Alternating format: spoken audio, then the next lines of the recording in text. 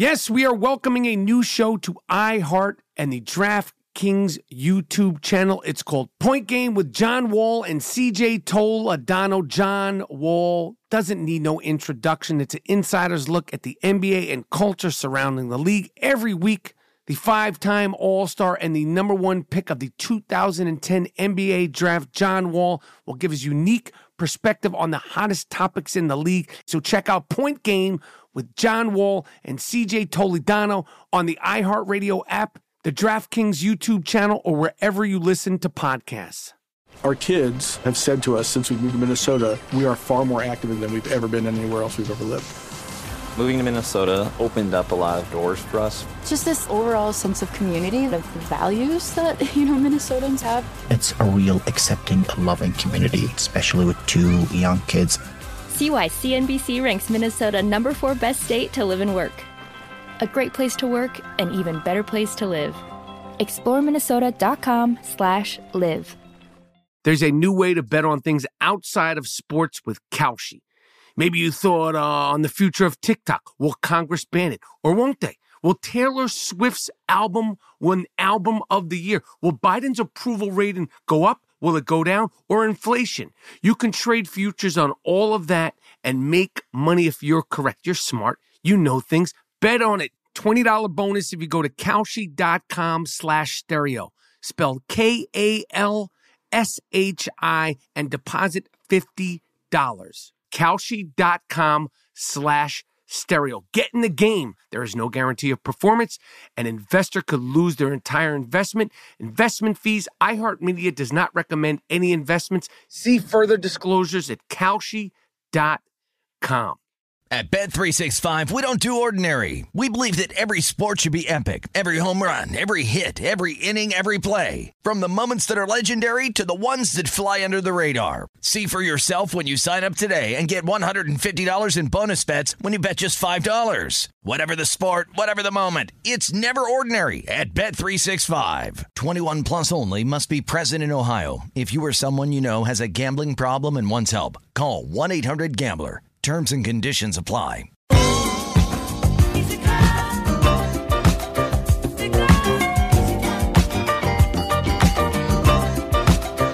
right, brand new I Am Rapaport Stereo podcast is coming up next.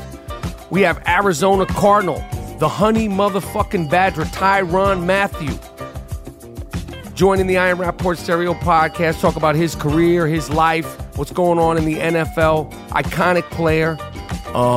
Went to LSU, grew up in New Orleans, tells dope stories about seeing Lil Wayne and the whole Cash Money Click crew in his neighborhood when he was just a little kid. His career, his matchups, who's dope, who's not dope, who talks trash, all that. I love motherfucking Honey Badger, the Honey Badger, Tyrann Mathieu.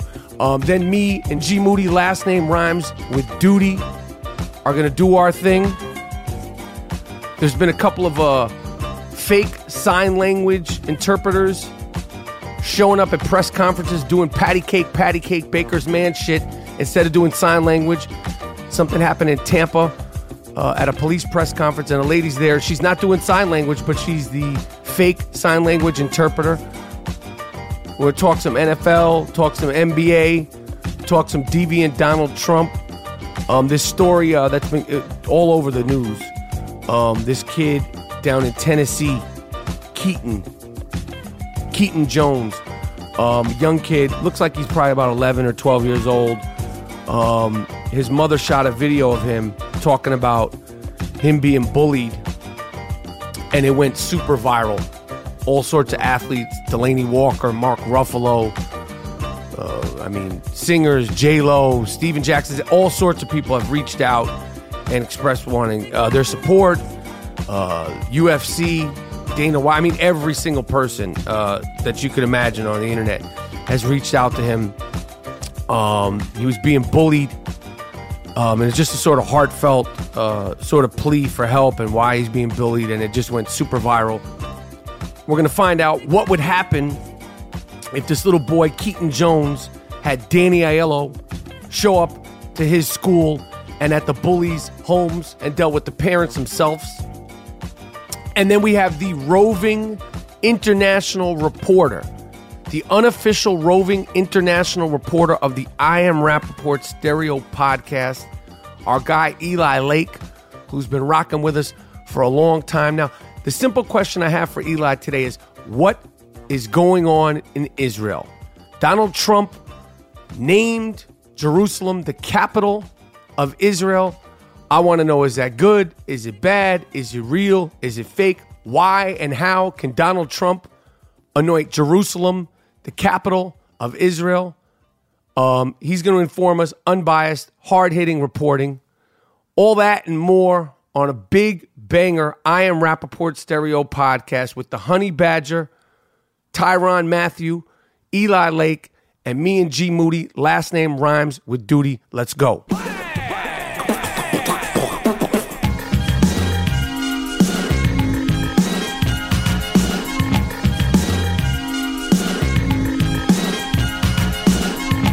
Angular, casus, opulent. If you aren't familiar with those terms, congratulations, you're just like me. I just want to know, does it taste good? Well, luckily I found First Leaf, the only wine club that's based on your taste. I just received my very first Leaf order, and these are some damn good wines. I highly and personally recommend their services, and this is how it works. Customize your First Leaf order by selecting the color, wine regions, and frequency of your wine shipments. First Leaf then creates an introductory 3-pack of wine just to get you started. They sent me white wine and rosé, and they were delicious. Plus, they keep on coming. With First Leaf's introductory pack, you'll get all 3 for just $5 each. $5. Normally, these bottles of wine go for like $20 a pop, if not more. When your bottle arrives, rate the wine to get personalized selection based on your unique taste. The more wines you rate, the better your recommendations will be. First Leaf eliminates the middleman and works directly with the world's foremost wineries in France, Italy, and Napa Valley. First Leaf is my new favorite way to rate and buy quality wine. I love First Leaf. To order your 3-pack of introductory wine for $15, go to firstleaf.com/Rappaport. That's 3 bottles of wine for only $15. Try firstleaf.com/Rappaport. RAPAPORT. Experience First Leaf today and try firstleaf.com/Rappaport. I am telling you, it is the best, simplest, and cheapest way to drink fantastic wine. How you feeling, Mr. Moody? Oh, I'm good, man. Everything is everything, man. That's good. That's good. You know? Yeah, I understand that. What have you been up to, Mr. Moody? Oh, man, just I moved in my crib. Yeah, how's that going? It's going good. Yeah. We're basically finished. So what happens now? When are we doing the oxtail stew for the folk? I would say March, and let's do it in the spring. Fucking March. It's December now. What the fuck we gotta wait for March for? Oxtail stew's great in the winter. Listen, man. The people want their fucking oxtail stew. It's you don't bring them here in the winter, man. Let's wait till spring so it could thaw out. Everybody can be good. Okay, no problem. Yeah. Not a fucking problem. So it's all over the news and the internet. I caught it a couple of days ago. This little kid, apparently his name is Keaton Jones, young kid in Tennessee. And it looks like, he had some kind of surgery because he had like a big scar on the back of his head. He made a video for his mother, young kid. I think he's probably like in the 6th grade, 5th grade or something like that. Right. We don't fact check. It's the I Am Rappaport Stereo podcast. For all new listeners, we don't fact check. We take pride in the fact that we don't fact check. We let the shit talking fall where it may and clean it up if need be later. We haven't really had to clean it up in the past. Nah, we don't do that. But this young fella, Keaton Jones, made a video. His mom was videotaping and it caught on him. Went viral like a motherfucker. I seen everybody from T.I. to Steven Jackson to Tennessee Titan, Delaney Walker to Mark Ruffalo, friend of the I Am Rappaport Stereo podcast. It's all over the place. If you haven't seen this video, look it up. here's a little clip. This kid, Keaton Jones. Just out of curiosity, why do they bully? What's the point of it? Why do you find joy in taking innocent people and finding a way to be mean to them? It's not okay. What do they say to you? They make fun of my nose. They call me ugly. They say I have no friends. What'd they do to you at lunch? Pour milk on me and put a hand down my clothes. Threw bread at me. Is it just you? Yep. Or is it other kids too that feel that way? Say it's other kids too. How's that make you feel? I don't like that they do it to me, and I for sure don't like that they do it to other people, because it's not okay. People that are different don't need to be criticized about it, because it's not their fault. But if you are made fun of, just don't. So as you can hear, it's very heartfelt and you know, just very genuine kid. Talk about being bullied. You know, as a kid, you know, it's a new age. It's a new time. And, you know, this kid is getting, you know, people from the MMA, UFC world reaching out. They inviting him, you know, people felt bad for him. And I think it's a good thing. Obviously, you know, bullying, especially if it's vicious, mean, beyond, you know, playing around, snapping, talking shit, you know, it could have effect on kids. I don't support it. I don't think it's good. I don't think it's acceptable. Mm-hmm. And I'm glad that Steven Jackson, Mark Ruffalo, I mean, tons of people have reached out to him. What about Well, we're glad to have first dibs at Danny Aiello. Yeah. Danny Aiello reached out to him, and here's the audio of Danny Aiello's invitation for this young fellow Keaton. Listen to me, Keaton. Listen to me. I'm going to come down to your fucking school in Tennessee. I'm going to take those little bully bastards down by the fucking belt, and I'm going to spank their bare fucking asses. I don't care if that's fucking illegal. You got a friend in me, Keaton. And then I'm going to take you to the house. We're going to have some fucking chicken. I'm going to make some fucking pasta. And then you're going to take me around the neighborhood. And we're going to find those bullying cocksuckers. I'm going to talk to their fucking fathers. I'm going to bring my fucking baseball bat with me. And if they get out of line, I'm going to fucking smash some fucking heads, Keaton. Nobody's going to fuck with you. I'll break their fucking heads, Keaton. Uncle Danny's on the way. All right, so that's Danny Aiello supporting this young kid in Tennessee, Keaton Jones. The craziest thing, and I don't know if this is true or not true or what the fuck is going on, but since this whole video went viral, photos have come out of this kid's mom holding Confederate flags. I don't understand the bullying thing. I'm an old school guy. I was taught to deal with the bully directly. That's the only way he respects it. Yeah, you got to bust their head. Yeah, it's not like squealing. I understand we're in a new age, and this is how they get down. Hey, everybody's like, oh, squealing, you're a rat. This isn't Goodfellas, asshole. Yo. This isn't The Departed. Oh, you're ratting. Motherfucker, you ain't Joe Pesci. That's what they're saying. Oh, now the kids are like, oh, this guy's just tattletale. Yeah, he's telling. He's a rat. No, these kids say he's a rat. Yeah, he's a rat. He's a snitch ass motherfucker. Like you're in a fucking mob. Yeah, man. So the way I was taught was just like, yo, the bully, you got to go at the bully. He's going to leave you alone. But it's a different thing now. So it's good that people came to his defense. And of course, the I Am Rappaport Stereo podcast will be boots on the ground trying to get to the bottom of what's going on with this kid, Keaton Jones' family. And I wish this kid good luck. And I hope this story doesn't turn into some sort of con job.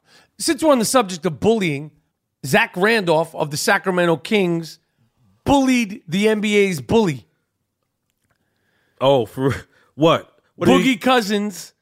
He's like Mr. fucking tough guy, bully guy, always talking shit in people's faces. Well, he went back to play his old team, the Sacramento Kings. Right. And he tried to get on that slick shit with Zach Randolph. And Zach Randolph told him, where I come from in my hood, we bully the bullies. And Zach Randolph bust his ass, and they beat them. Good. I like Zach. I like Zach, too. The NBA needs to keep Zach Randolph around for as long as they can. The NBA needs guys like this. Guys who could play, guys who play the old-fashioned way, guys who play hard, and that deal with fucking guys like Boogie Cousins, who I like. But he's a fucking bully. He's unfulfilled talent. He's not a team player. He's never going to win shit at this rate. Oh. Unless he revamps his mind and the way he looks at basketball. This guy loves to shoot. You could just tell he plays for himself. He doesn't make anybody around him better, and he's so talented. And I'm glad Zach Randolph was like, yo, what you want to do? Oh, it was like that. I mean, basically looked him in his face. Yo, where I come from, we bully the bullies. Oh, yeah. It was right in his grill. And Boogie Cousins didn't say shit. Yeah, you fucking with you barking up the wrong tree with this You dude. could try that shit with Kevin Durant and all these little fucking other guys. Yeah. You ain't doing that shit. And then the following night, or the night after that, Ben Simmons dunked on fucking Boogie Cousins' ass and was looking at him like, fuck you want to do? Oh. Because I think people are like, yo, fuck this guy, man. Yeah, why not? Go at him. And this is another case of bullying. The other night in the game between the Jacksonville Jaguars and the Seattle Seahawks was coming to an end. There was a little skirmish at the end of the game, a little bullshit football skirmish. Defensive end for the Seattle Seahawks, Quentin Jefferson, who's 6'4", probably 300 pounds. He's a fucking beast. Uh-huh. He was walking off the field, and some Jacksonville fans threw beer on him. Then he walked over to him. You couldn't hear what he was saying, but he's probably like saying, I'm going to fuck you up. La, la, la. This is a defensive end. The guy's not to be fucked with. They threw beer on him. He walked back over to him. And then while he was arguing there and talking to him, somebody from behind him threw more shit. He tried to get in the stands. Oh. And what I think the NFL should have did was like, oh, you're a fan. Please come down to the field. You could go to the 50-yard line and have 2 minutes alone with Mr. Jefferson. Yeah. Well, these guys, the fans like that ruin it for the other fans. What kind of, you come to watch a sporting event, you're going to throw beer on the people who playing? And then when he came out throwing more beer, Right. but hiding it, they're lucky. They're lucky this dude didn't get into the stands. This guy would have fucked the whole building up. It would have been some Malice at the Palace part due. Dude. They should have let money come on the field. Oh, you want to say something, Yeah. Tim? You want a shot at this guy? Come down here. Yeah. We're going to walk you down here. It's just a game, man. Throwing beer and You talking pay- crazy shit to these guys. Pay to watch the game. Enjoy the shit with your fam, your friends. Have fun. Why are you throwing shit at people? Throwing shit at people. Damn. That's what you come there for? The other night there was a boxing match in Vegas. Did you see this shit? This boxer got his ear almost ripped off. It's disgusting. You didn't see this guy, Steven Smith? Shit was hanging off. I think it was just like, he got tangled up or punched, and his shit looked like somebody took a scissor and cut into it. Now, I infamously had my ear bit in 1989. Uh-huh. Look up my ear. Look up Michael Rappaport's left ear.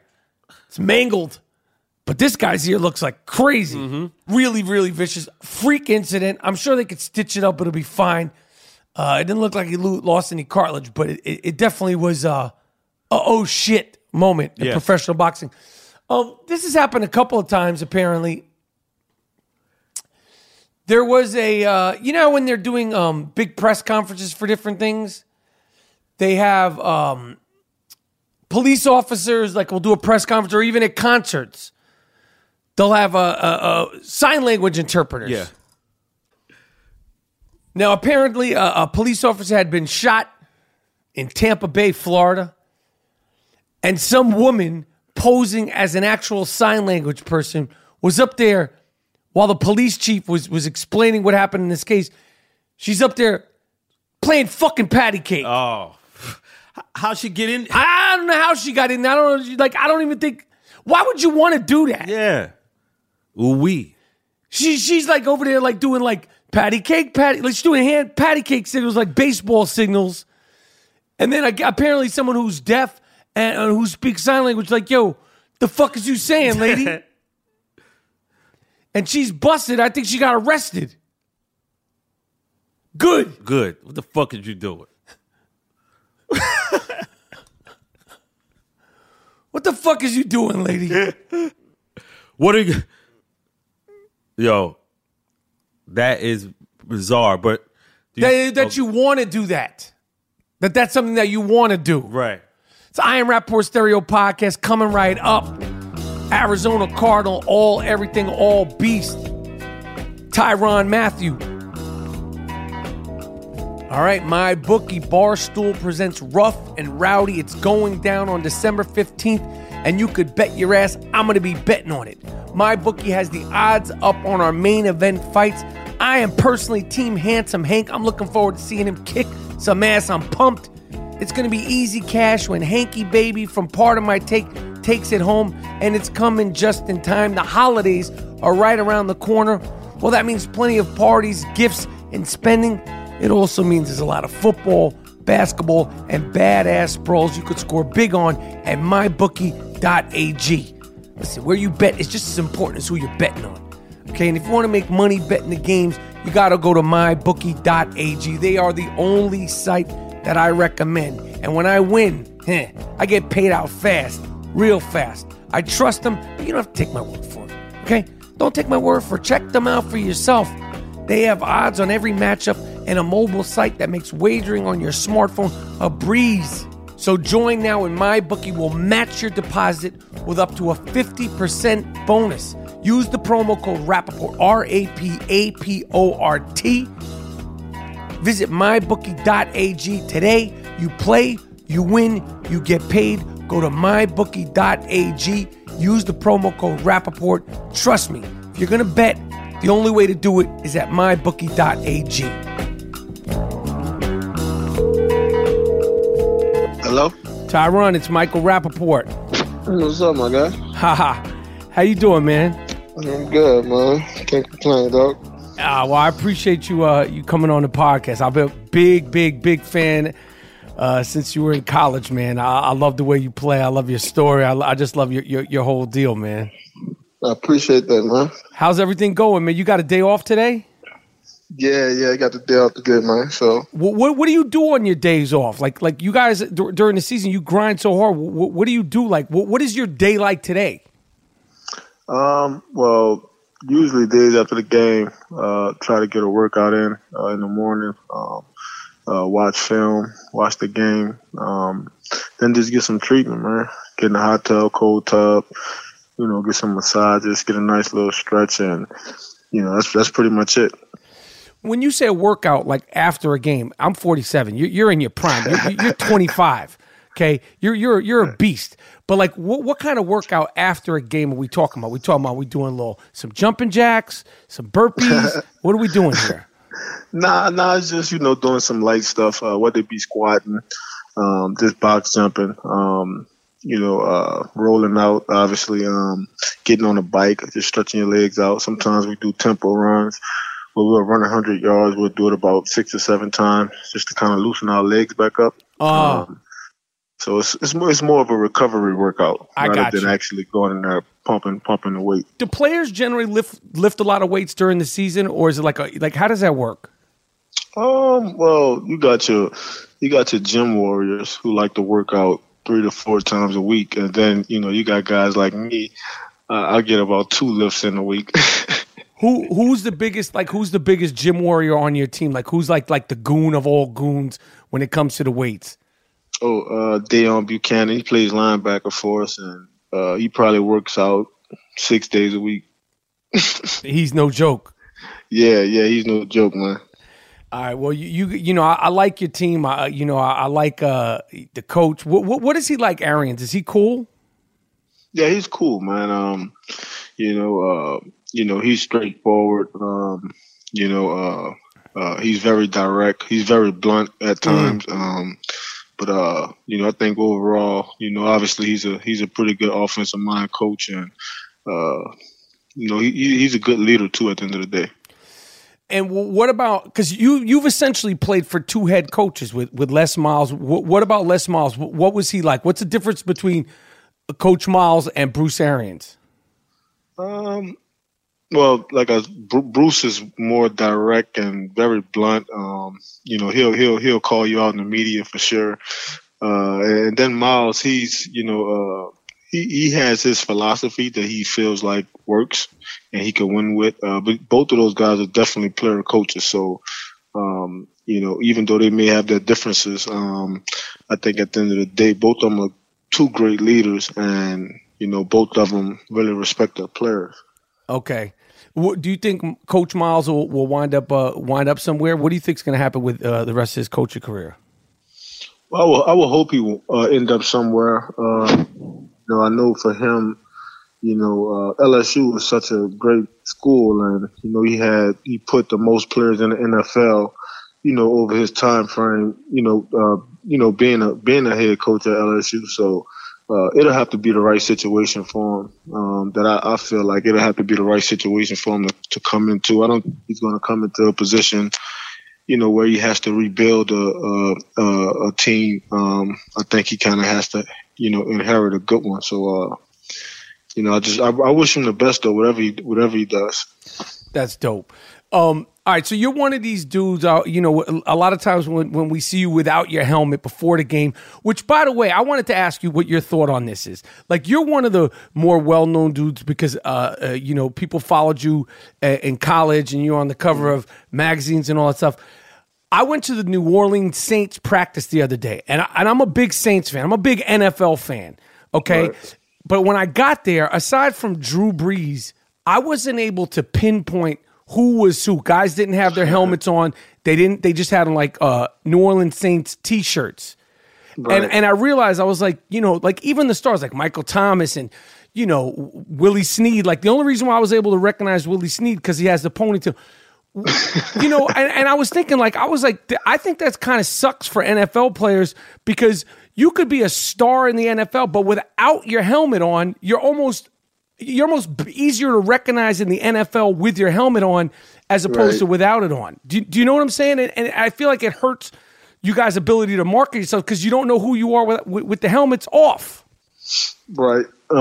Yeah, I've had that conversation before in the past, and obviously, we play a violent sport, so there's really nothing we could do about the helmet issue. But it's a lot of rules in the NFL too. There's a lot of restrictions.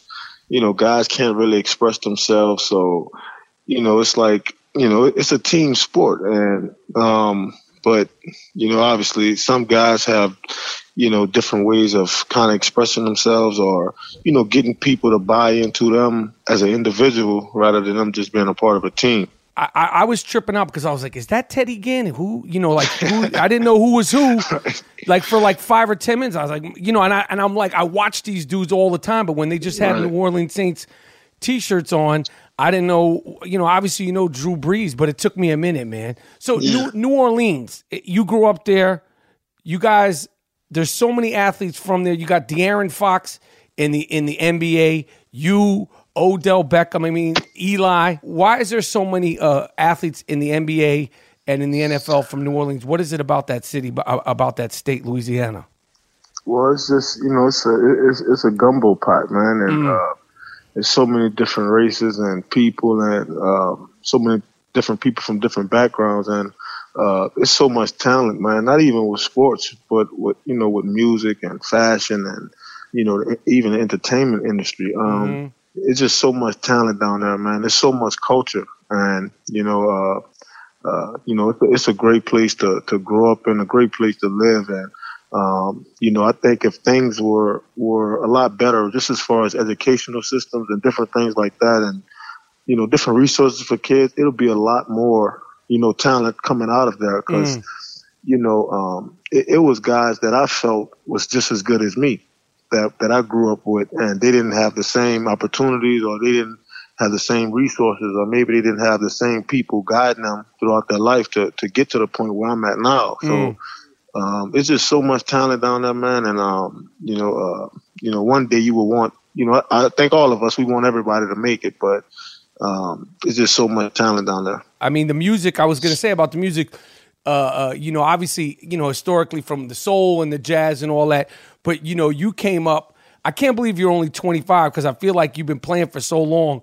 Yeah. But New Orleans, with Wayne and Birdman, Manny Fresh, and Silk the Shocker, that whole clique of people, who's your favorite musicians? Who's your favorite rappers from New Orleans? And what does New Orleans hip-hop mean to you? Yeah, New Orleans hip hop was everything, and I think Lil Wayne is probably my favorite rapper to come from out of New Orleans. And, a lot of us younger guys, especially my age, we tend to say that Lil Wayne raised us because, the music that he was putting out when we was growing up definitely got us through hard times. I remember when he dropped, Carter 2? Or maybe it was the Carter 1 during Hurricane Katrina. So a lot of his music got us through hard times. And I even remember being a kid, man, and I had moved with my uncle and my aunt. They had adopted me, and I had moved with them to the east side of New Orleans. And Lil Wayne and them would come through, in all these foreign cars and Rolls Royces and Bentleys, and they would hop out the car, no shirt on, jeans sagging. And, us as kids, we never was around superstars. And just to see those guys in the neighborhood, hanging on the corner and, driving good fly cars and having all these chains on. So all those things kind of kept us motivated. Yo, that is dope, man. You got to see those guys, like, when how old were you? How old were they? Man, I'm 25. Lil Wayne has to be, 31, 32. So I had to be around 10, 11 years old. And this is right when, he had started the Squad Up, that Squad Up clique, and all those guys would be out there. And you'll see BG, you'll see Juvenile, you'll see those guys at the po' boy shop getting the po' boy. So there was just regular guys, man. And they just made it cool to not only have success, but to always, remember where they came from. That's dope. Yeah. How old were you when Katrina hit? How old were you? I was in the 8th grade. I was in the 8th grade. I was 12 years old, 13 years old. What do you remember about like that time? Like, did it affect you? Well, I was a kid. And so, for me, every year, right? Because growing up in New Orleans, every year you have this possibility of, a hurricane hitting. And for us, it was just free time off of school. So, we didn't have to go to school. But right. Obviously, it was, especially with Katrina, because it definitely impacted us, because not like a lot of the other hurricanes that just kind of blew over us and it was just wind and rain. Katrina actually affected us. So, I lost all my childhood pictures, trophies, memorabilia. Basically anything that I couldn't take with me, it was lost. So Katrina definitely took a lot of memories, away from me and away from a lot of other people. Damn, man. That's crazy. Yeah. What are you listening to currently? Like, what is like some of the shit that you're rocking before the game to get hype? I listen to Lil Wayne. I love the Carter 3. That's probably my favorite album he did. I love Juvenile album, 400 Degrees. Before some games, I usually just put Ghetto Children on repeat. And, that's pretty much the song I'll listen to the entire pregame. And obviously Young Jeezy. I love his music as well. So those will probably be the 3 guys that, I probably listen to the most before a game. Have you gotten to meet those guys since you started playing, since you were at LSU and playing in the pros? Yeah, I've met Juvenile before. I've talked on the phone with Lil Wayne a bunch of times, because I'm really cool with Mac Main, who's pretty much his right hand man. And I remember when I was in college, man. Lil Boosie had just went to jail, and this was right when the Honey Badger that whole thing kind of took off, and he would write me letters from jail. And I thought that was the coolest thing in the world. So, he wanted me to hold down Baton Rouge until he got out of jail. So, I hope I did a good job of that. Nah, you did a good job, man. I mean, you did a great job. And like I said, I've been a fan of yours for a while, but it's like you start to think, like, I thought like 28, 20, 29, 25. I mean, you're so fucking young, and you've done so much, and you've already had such a good career. And like to be 25 is crazy. But like, when the stuff was going on at LSU and the suspension and all that, but since you've gotten into the pros, like you don't hear anything about you except for getting busy on the football field. When you see young guys, whether it's in the NFL or the NBA, sort of like everything happening so fast and them getting into trouble so young, do you ever reach out to these? Because you seem like you'd be such a good mentor, even though you're 25 to these guys. Yeah, I've tried to reach out to a few guys over the past couple years. Guys like Johnny Manziel or a lot of guys that people may not even know about. So for me, man, it was such a learning process for me. Just obviously coming from where I'm from and the culture that I came from, and a lot of things were cool and a lot of things were justified. And then once you cross over into being a celebrity or having success, then the things that were cool and justified then, they aren't cool and justified now. So I just had to basically, for one, it's a lot of people out there that's going to try to beat you down and try to, put negative things on you. So for me, I just had to take a step back and kind of reflect. And then really half of the battle for me was shifting, my thought process, so, and I think that's what a lot of guys struggle with now. It's just their thought process. I don't think that they're bad people, I think that their thought process is just messed up. And, if they could just correct their thoughts, a lot of times it'll save them from, getting into a lot of trouble. Well, what do you mean thought process? Like, what do you mean? Well, sometimes it's cool to just stay inside. You don't have to go out and be out. Or if you have a big game, you don't have to go celebrate every time. You don't have to go get drunk. You don't have to get high.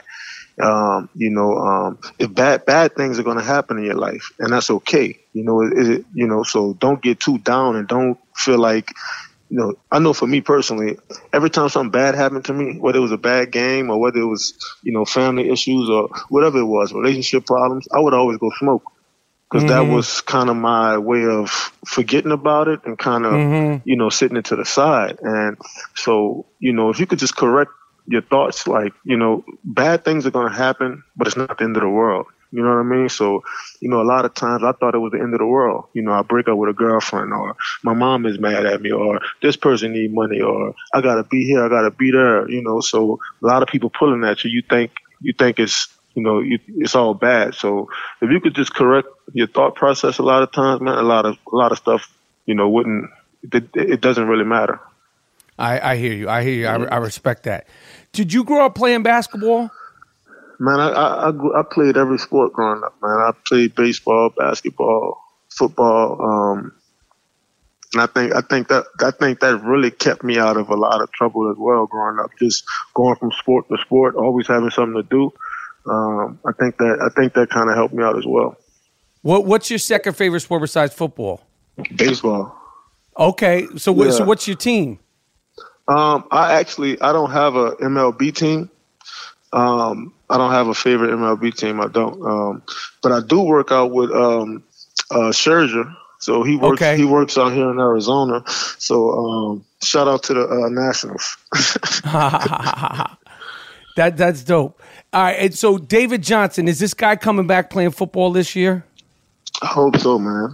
I'm not sure, where he's at right now, or what the doctors want from him, or even if they're clear him or not. I just know he's a beast, man, and I think him with one hand is better than a lot of running backs in the league. So I think if it's a good situation for him, I think they'll definitely let him come back. When did you know, like, that he was special? Like, you see players come in, you see players come out. Your defense, you guys, Patrick Peterson, you guys, there's so much talent, and you've played against so many talented people, but as a teammate, when did you realize that he was special? I realized that his rookie year, man. We were in training camp, and they lined him up at wide receiver, and this dude ran a route as good as Larry Fitzgerald, and I mean that's tough to do and that's tough to say, a lot of times, but just how smooth he was in his route, how he caught the ball effortlessly. I said I knew this guy was going to be special. So that was probably the first time we all said, "Wow, this guy could probably help us." And you said Fitzgerald. Now, he's like 66 now. 66, I don't know, 65, 66 years old. And everyone always talks about, like, you hear about his work ethic and his consistency in practice. What is it like, having Larry Fitzgerald as a teammate? It's cool, man. He does great things in the community.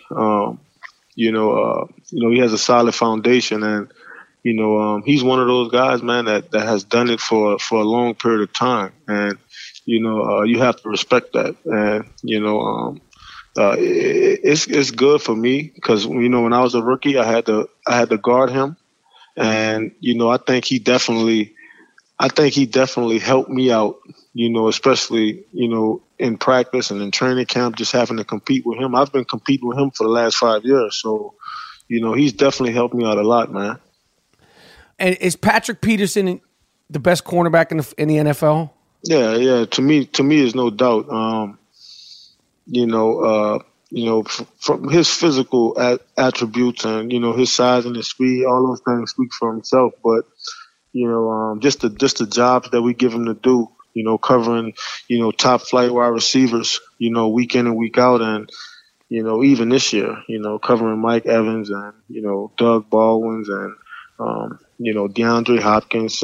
He would have had a chance to cover Odell as well before he went down with his injury. So, we put a lot on his plate as far as him covering the number one wide receiver. Basically without any help. What makes him so good? Is it just like feet? He's a big dude too, right? Like, why is he so good? He's gotten so better. Early on, I think it was just him trying to, just run faster and jump higher than a wide receiver did. And now he's taking his craft to a next level. He understands how, teams want to attack him, and he understands how to watch film, and, he knows how to switch certain things up so it never looks the same. So he just makes it he makes it tough on quarterbacks and, also the receivers he's guarding. And all these guys, I mean, it's been a fucked up year for injuries throughout the league. From Odell to Aaron Rodgers to J.J. Watt. I mean, it's every single week. It's been like a big name. That's gone down. You had that knee injury. What do these guys have in front of them that they're gonna have to do? Like how excruciating is that rehab? It's tough, man. Especially when you're one of the best at what you do, and you suffer an injury, a severe injury, in my mind and in a lot of guys' mind who are at the top of their game, it sets you back mentally, not as much physically. Physically, you'll come back from it. Physically, you'll heal, but mentally, you question yourself whether or not you could get back to a certain level of play. Because all those guys you just named, they all set a standard for themselves. So, like Odell, he can catch 90 balls, next year and have 1,000 yards, but everybody would say it was a bad year for him. So, he set such a high standard, and I think that's the hardest part, setting a standard of play and then trying to come back after a severe injury, and meet those same standards. So that'll be the toughest part for him. But, like I said, man, you surround yourself around good people that are very positive, people that encourage you, people that believe in you mostly, anything's possible. Who's the biggest? And from what I gather, you guys on the defense, particularly the DBs, the safeties, are the biggest trash talkers. Who on the offensive side talks the most? Are you a shit talker? Do you talk a lot? Well, it depends. It depends, man. Are you a shit talker starter? Like, do you instigate? Because I imagine you're not going to not talk, but are you an instigator? Are you a shit talking instigator? Nah, I'm not instigating, but I'll finish it though.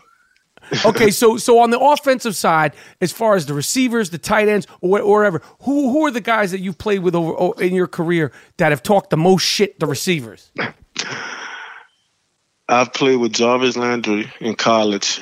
He talks shit all day long. I've played with Jermaine Gresham, who's on my team right now. He's a tight end. All he wants to do is fight. He wants to actually fight. Yeah, all he wants to do is fight and see who here he gets in. So those two guys definitely stick out the most. And speaking of fighting, this fight that happened the other day with the Raiders and the Broncos. Now, I don't know if I've ever seen you actually get into a fight, but to me, football fights are the dumbest fights ever. Because listen, you can't. I mean, if you're going to fight, you want to fight. When you saw that, because I think you were playing at the same time. Yeah. What did you think of that? Is that crazy? Yeah, I thought it was crazy, man. Obviously it's stupid as well too. I mean, everybody has helmets on. What if I break my hand or break a finger? So football is physical enough, man. Right. All you got to do is line up the next play and just you got free range to do anything but hit the guy in the head. So, I'll take it there before I decide to fight. And then, those two guys are superstars on their team. Their team need them. So, I don't think it was a good idea.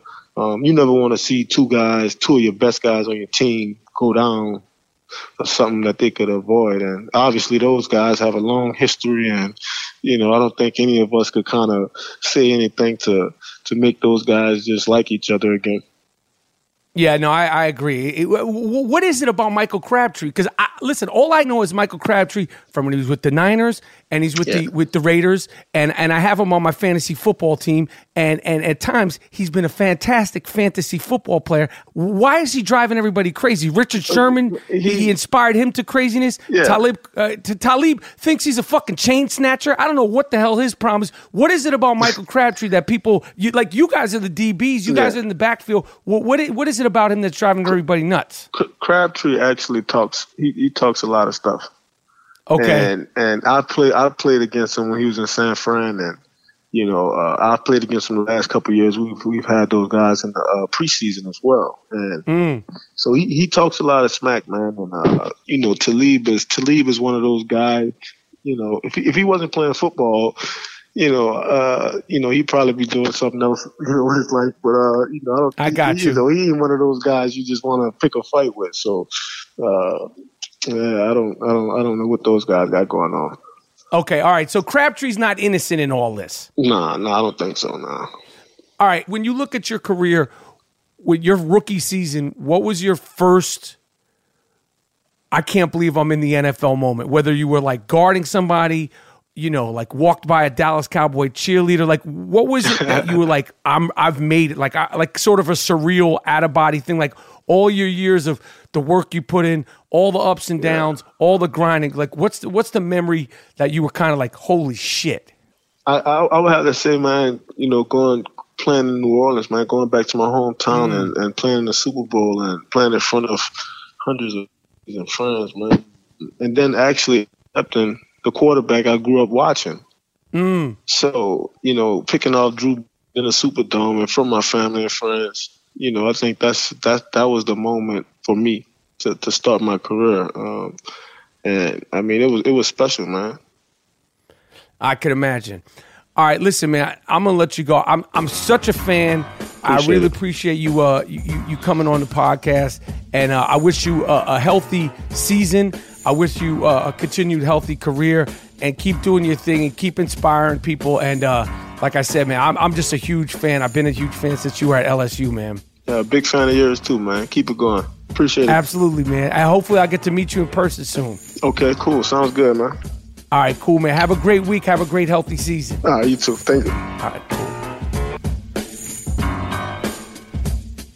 All right, yo, The Christmas time is here, and the only way to celebrate correctly is wearing an ugly-ass cat killer Christmas sweatshirt. You could get all the I Am Rappaport Stereo podcast, t-shirts, sweatshirts, and whatever else you need at store.barstoolsports.com. That's store.barstoolsports.com. We have the Sucker Shit t-shirt, the You Fuck You t-shirt, the world-famous cat killer t-shirt, and ugly Christmas sweatshirt. Go to store.barstoolsports.com now for all I Am Rappaport Stereo podcast gear. Eli. Here it is. You see this dumb fuck who blew himself up in Port Authority? I just saw that, and I'll be real with you. Like, I don't even want to, like, if somebody, I'm going to probably have to write about it, and I don't want to get ahead of it. I don't know anything like everybody else. Yeah, no, I don't know. CNN doesn't know anything. No one knows anything. The only thing I do know, and you know, there's no jokes about it, is that the bomb went off when he had it on him. Dumb fuck. That's the only thing I know, and I'm glad it went off, and he was the only one injured apparently. So good, you dumb fuck. Yes, we can say that, but like, it's, you know how it is. It's one of those things where everybody's going to have a million opinions, and nobody knows shit until, you know, we have to wait a couple hours until we figure out what the hell's going on there. Absolutely. So what I wanted you to break down, Eli, because you are the unofficial, official political correspondent, the roving reporter, the roving international reporter of the I Am Rappaport Stereo podcast. I'm Jewish. You're Jewish. And I'll say this before I wanted you to explain Israel. And the reason why I want you to explain Israel is because obviously it's been talked about. It's confusing. It's historical. There's so much history. I want you to do it in layman's terms. But I'll say this. The one person who I know, who I actually consider a friend, the two people, they're a couple. They're Jewish. And their excuse for voting for Donald Trump, and it breached our friendship. I mean, our friendship hasn't been the same since. When I found out that they were so standing behind Trump about a year ago, was that they said, "Oh, he's going to do so good for Israel," and I was like, I didn't believe it. Whatever. So I want you to just explain to me this Israel and the capital being Jerusalem, and just, you know, contextualize it and what's real, what's not real, the good and the bad. All right, man. I'm happy to do that. All right, break it down, Eli. All right. So first things first, you know, as the listeners of the pod know, I mean, we were both pretty Trump up to the election. I certainly was writing it. I'm no Trump fan, but when he does something that I agree with, I do think it's important to just sort of note that, right. Even though he's in the middle of doing a bunch of things I don't agree with. But on this one, I think it's long overdue. And here's some context. I mean, first of all, I think the Jewish listeners would know this, but, you know, if you don't, I mean, Jerusalem is so important to the Jewish religion that in every Seder, which is the meal during Passover, we say next year in Jerusalem. It is the initial sort of birth. It is the location of the original Jewish kingdom. That's not obviously, that's long in the past, and we shouldn't get too hung up on that. But there is a special connection to that city and the Jewish people, which, in my view, and I'm Jewish, so I'm going to come at this from a particular perspective, is a stronger bond than Christians have to the city or Muslims have to the city, even though I don't deny that they have that bond.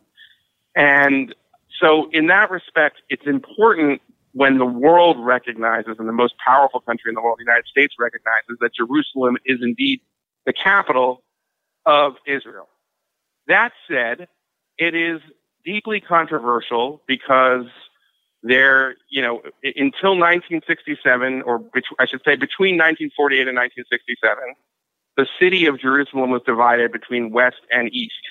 And the eastern part of the city had the remains of the outer wall of the Second Temple, which is important, very important to Jewish people. But it also had, you know, something known as Al-Aqsa Mosque, which is very important for Muslims, which is the place that they believe that Muhammad ascended into heaven in a dream. And therefore, it has been there has been, since 1967, which is when the Six-Day War happened, and Israel reunified that city, there has been an arrangement with a Jordanian group known as the Waqf to administer these holy sites in such a way that Muslims can pray at Al-Aqsa Mosque and Jews will pray, obviously, at the remains of the Second Temple. And so far, there has been scares, but it's been okay. Now, over the summer, there was an attack in this area, and in response, and this was an attack, by the way, from Israeli Arabs, in response, the Israelis floated the idea, which they never followed through on, of putting metal detectors into the entrance of the area of Al-Aqsa Mosque. And by the way, there are metal detectors in Mecca. There are metal detectors in other holy Islamic sites, but this was then used as an excuse to have 3 days of rage from the Palestinians, and the Israelis backed off. And this gets to the reason why I think what Trump did was the right thing. Because if you look at the propaganda of the Palestinians and other more extreme Muslims, they talk about the idea of liberating Jerusalem, which was what they mean is kicking the Jews out of the city. And that, I think, is encouraged when you have a policy of official neutrality from the United States and other Western countries. And what Trump did was he said, listen, we recognize Jerusalem as a capital. We will have we're starting the plans now to finally move the embassy. I should say that every presidential candidate, even at one point Barack Obama, though he kind of was on both sides of it, has promised to do this since Ronald Reagan. And there has been a law in place since 1995 that's called the Jerusalem Embassy Act, which most members of Congress have voted for and endorsed. So in the U.S., it's not that controversial. And so what Trump did is said, we're finally going to implement that law.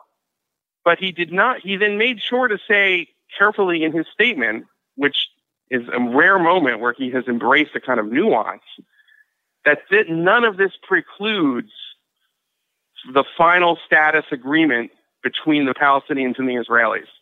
So he says that mean? What does that little detail mean? What that means is that that whatever happens to the final status of Jerusalem, both sides need to agree to it.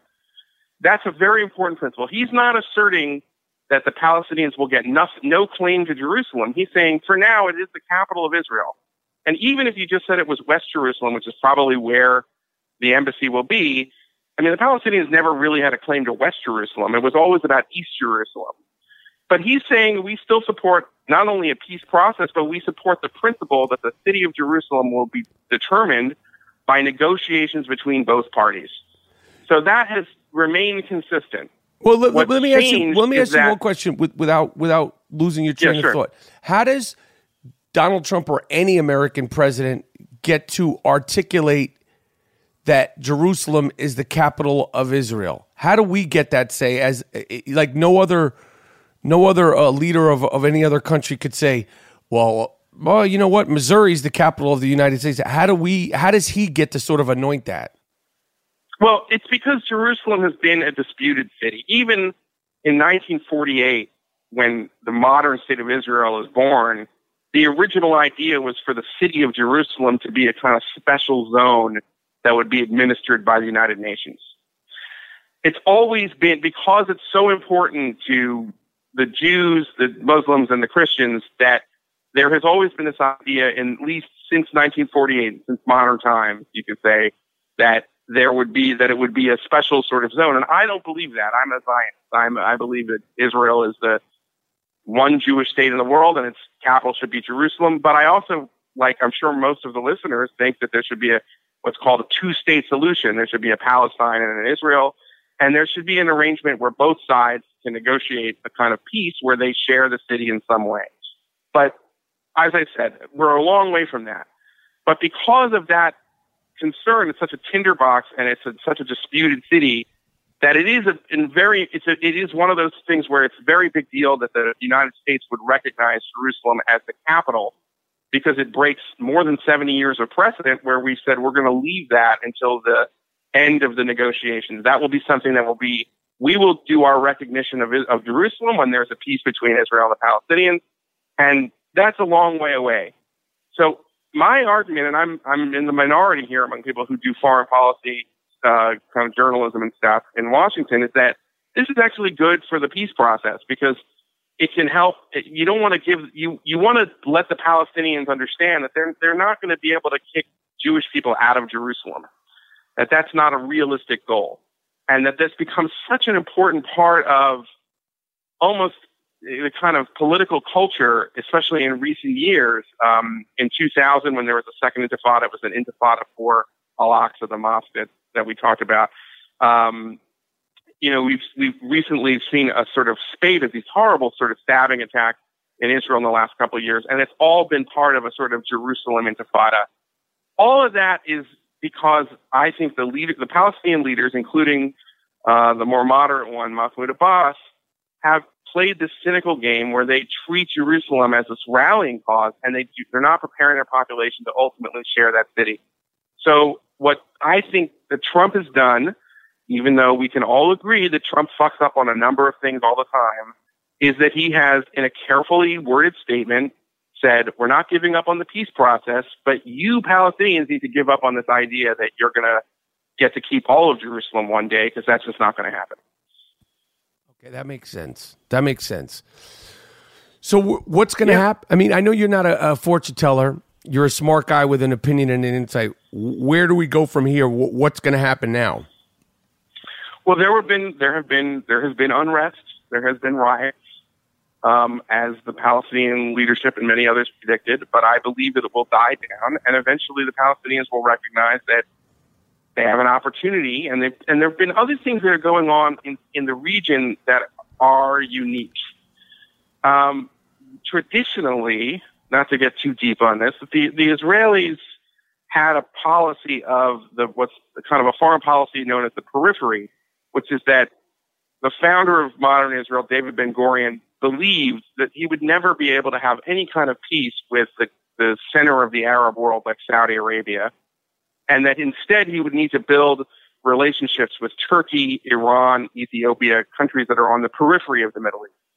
Now, the irony is that today the Saudis are working very closely with the Israelis because they fear Iran. And that, I think, has also opened up new opportunities. There was a story in the New York Times, which I think was mainly true, my sources have said is mainly right. I mean, there's been some disputes on this, that the Crown Prince of Saudi Arabia had summoned in November the leader of the Palestinians, Mahmoud Abbas, and said, you need to take a deal that's going to be offered soon in this peace process. That's the opposite of where the Saudis were when the last time, someone really seriously tried to do this, which was Bill Clinton in the 1990s. They were, they did not really put pressure on the Palestinian leader at the time, Yasser Arafat, to take a two-state deal. And that, I think, is another significant issue. I mean, we'll see what happens. But there may be some opportunities now because, also, you look around, it's like it's very hard to make the argument that the biggest problem for Arab states right now is Israel. In fact, it's clearly not. I mean, look at Syria, look at Yemen. The whole region is really in a state of chaos and war. And there's a bigger things going on than Israel. So that may be, the opportunity to finally get this elusive peace deal. I mean, I don't never hold your breath on this because it always ends up not happening. But that's the one thing. I mean, things are really changing. Now, is Donald Trump or Jared Kushner, are they the people? Are they the, modern day, geniuses that are gonna pull this off? I am not holding my breath.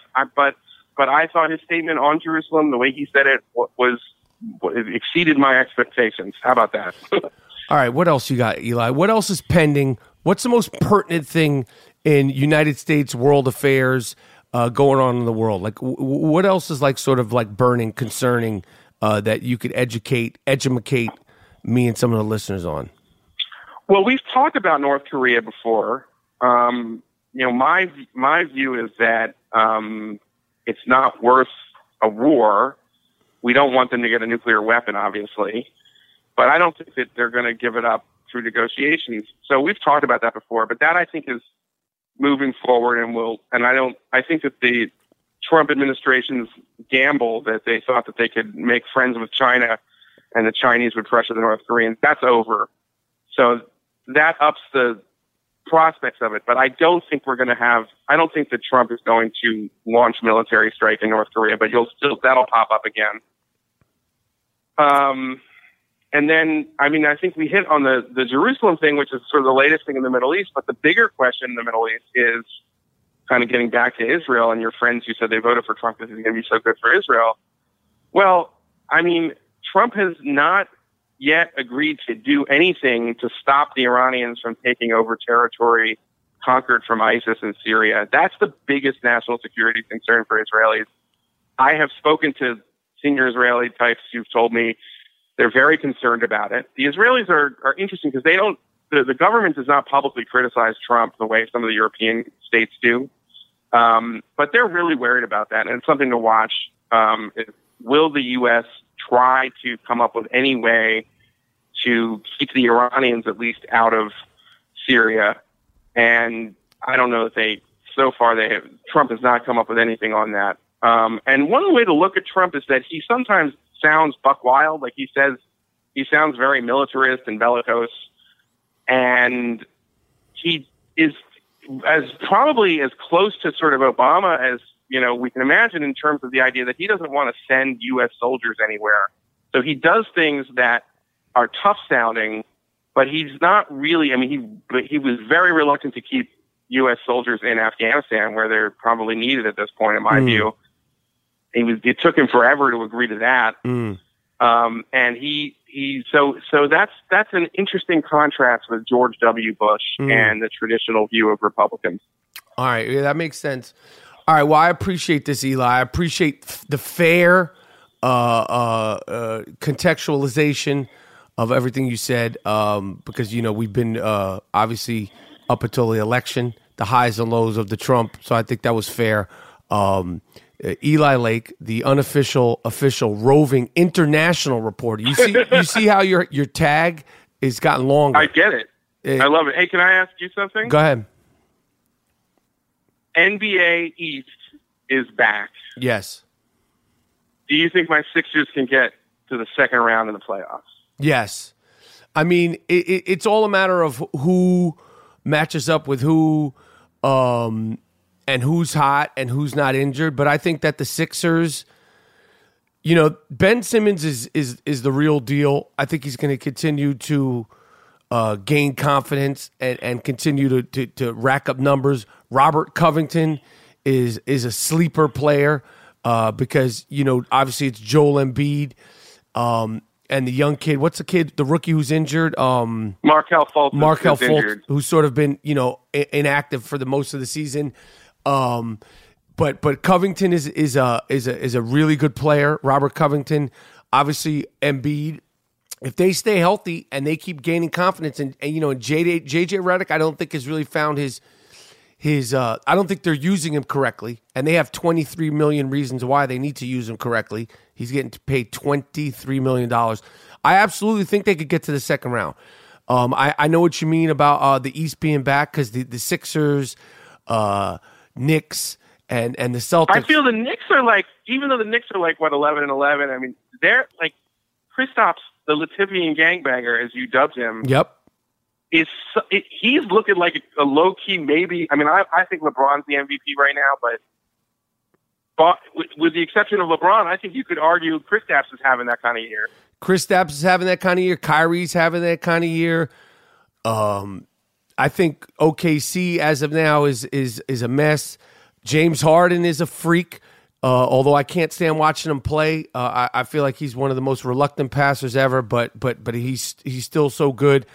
But yeah, I mean, listen, there's no reason why the Sixers, if they get in the right spot and they get into, they need to get out of the 8th seed, because if they have to match up against Cleveland or Boston, it's going to be tough. And it's all about the matchups and all about the injuries, because like Embiid, and Kristaps, they're so freaking big, they're so tall, and every time they go to the ground, it's just crazy. Because their careers so far have so many injuries. So I definitely think both of those guys are potential.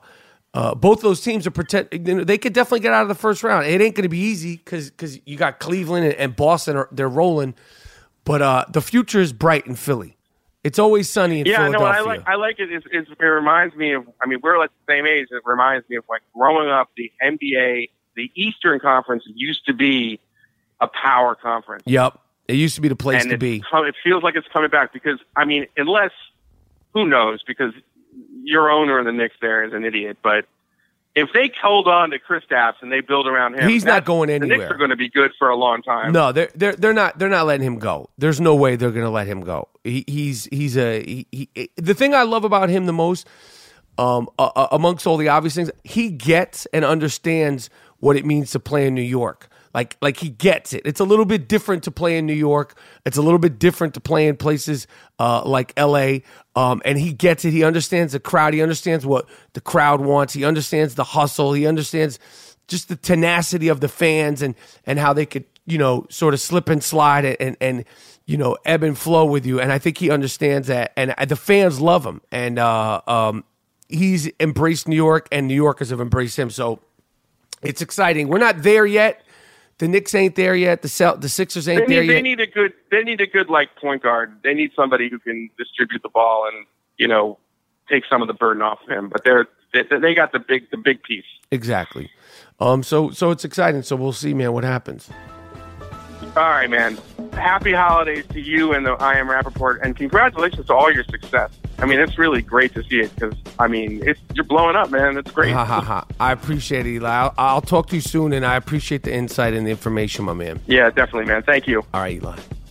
All right, there you have it. Fair, hard-hitting journalism from the roving international reporter of the I Am Rappaport Stereo Podcast, my man Eli Lake. You can look him up online at Eli Lake, Bloomberg News. And we'll be right back. I Am Rappaport Stereo Podcast. Let me hear some funk.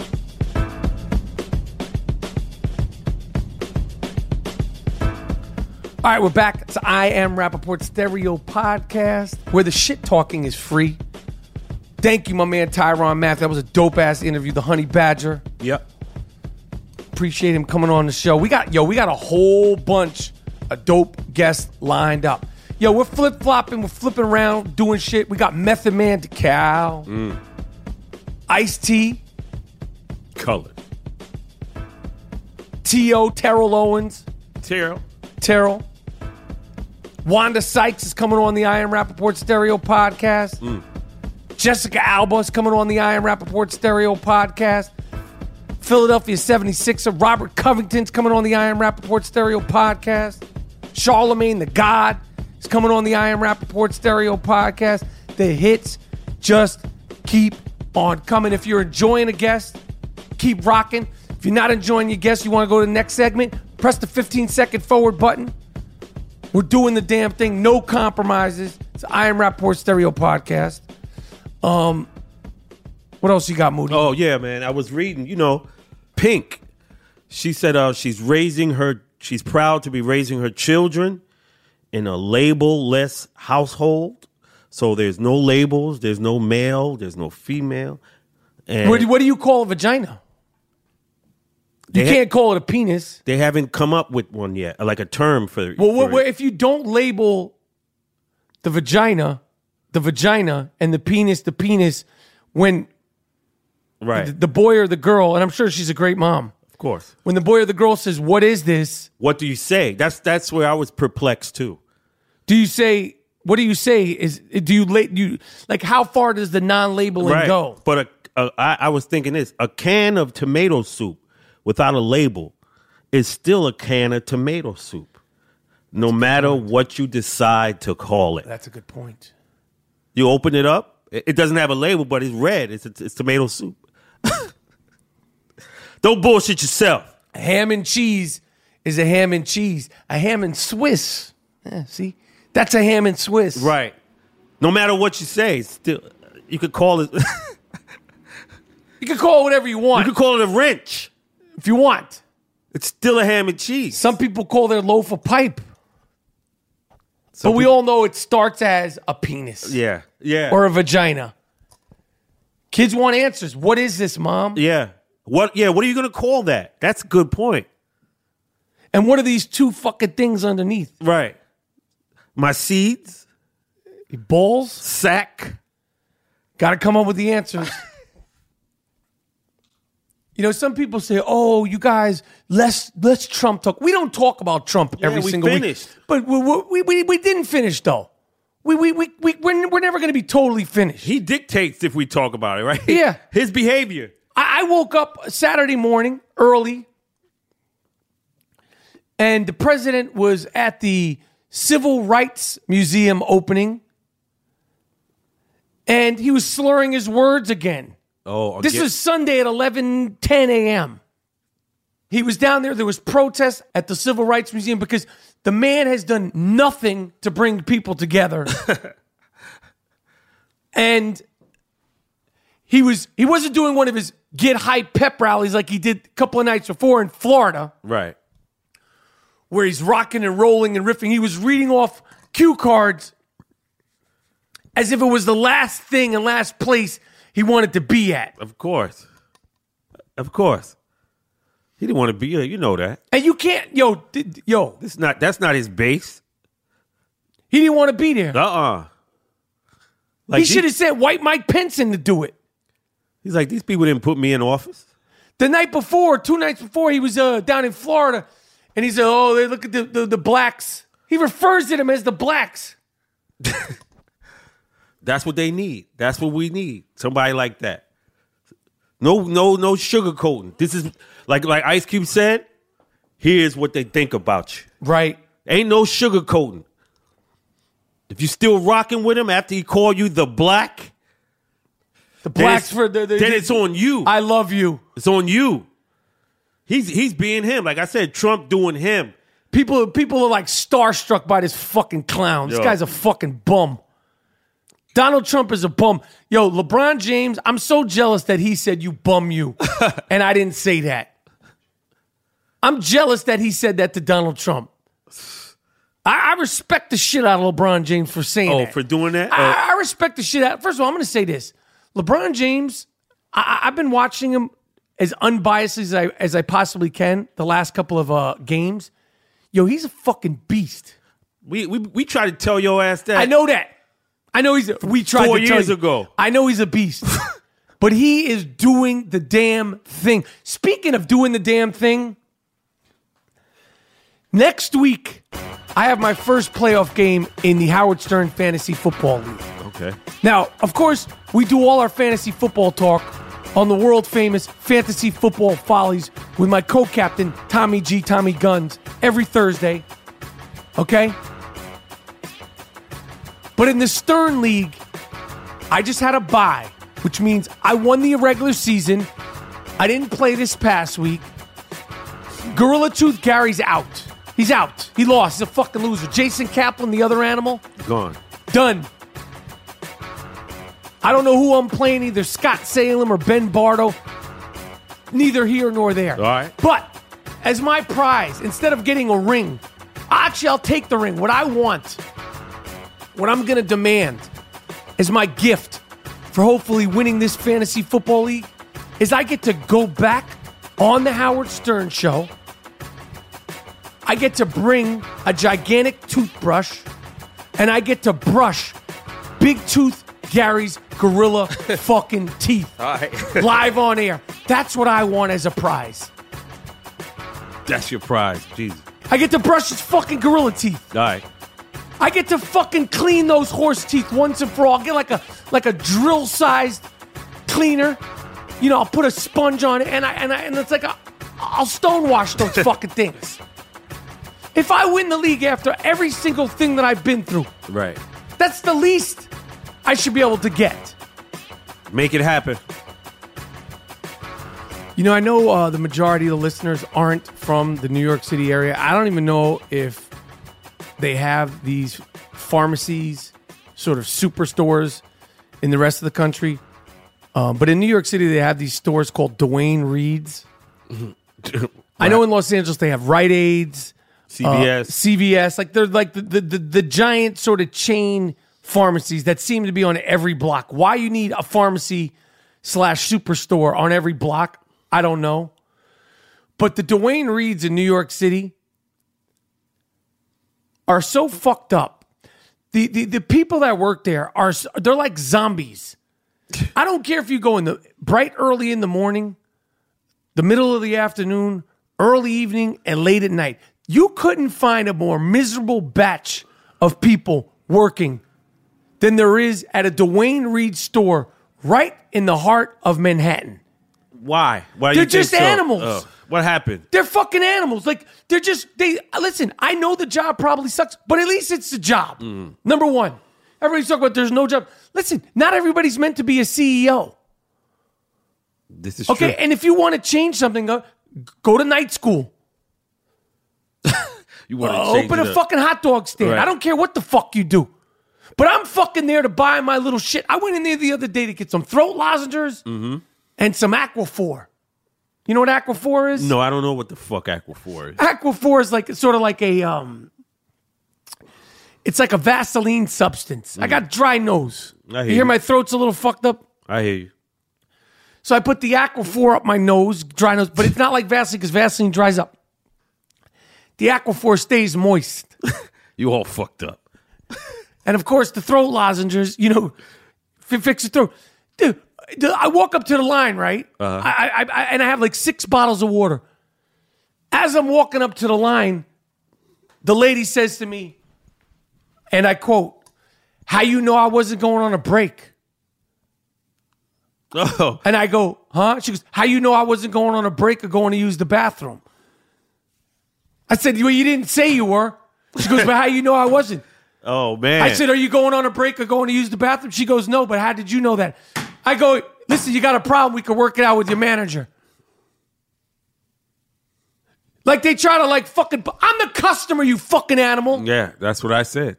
Always right. How you know I wasn't going on a break or going to the bathroom? I got 6 bottles of fucking water in my hand, a tube of Aquaphor, and 2 packages of throat lozenges. I need to put it down on the counter. I'm the next man up. That's right. If you're going on a break or going to take a shit, lady, go ahead. Send somebody else in here. But don't break my fucking balls. It's 9 a.m. on a Sunday, crazy lady. You got to tell them. Yeah, you're the adversary. You're not going to fucking bully me. See, she thought I was one of these fucking Upper East Side flunkies. There's a lot of old people in this neighborhood. She was checking them. Yeah, you're not checking me, fucking nut job. At the Dwayne Reed on 79th and York. You're not fucking checking me. And it's not just the one on 79th and York. It's all over the fucking city. You go in there for a pack of gum and maybe some Burt's Bees lip gloss. Burt's Bees chapstick. It's this time of year, like a chapstick. Throat, I need my Aquaphor. I got to keep everything moistened. You got to keep your whole shit wet. These people they're savages in there. And they, God forbid you go in there late night. I'm telling you, it's like the fucking Dawn of the Dead in there. Dwayne Reed come get your people. Listen, that's it. That's it. Yo, I want to thank the Honey Badger, Tyrann Mathieu, for joining us on the I Am Rappaport Stereo podcast. Right smack dab in the middle of the NFL season. I appreciate the time. I appreciate the insight. Appreciate the honesty. Honey Badger, stay healthy. Have a great rest of the season, Tyrann Mathieu. And the roving international reporter, Eli Lake. I appreciate you coming on the show. Me, G Moody, last name rhymes with duty. We're out. I Am Rappaport Stereo podcast, where the shit talking is free.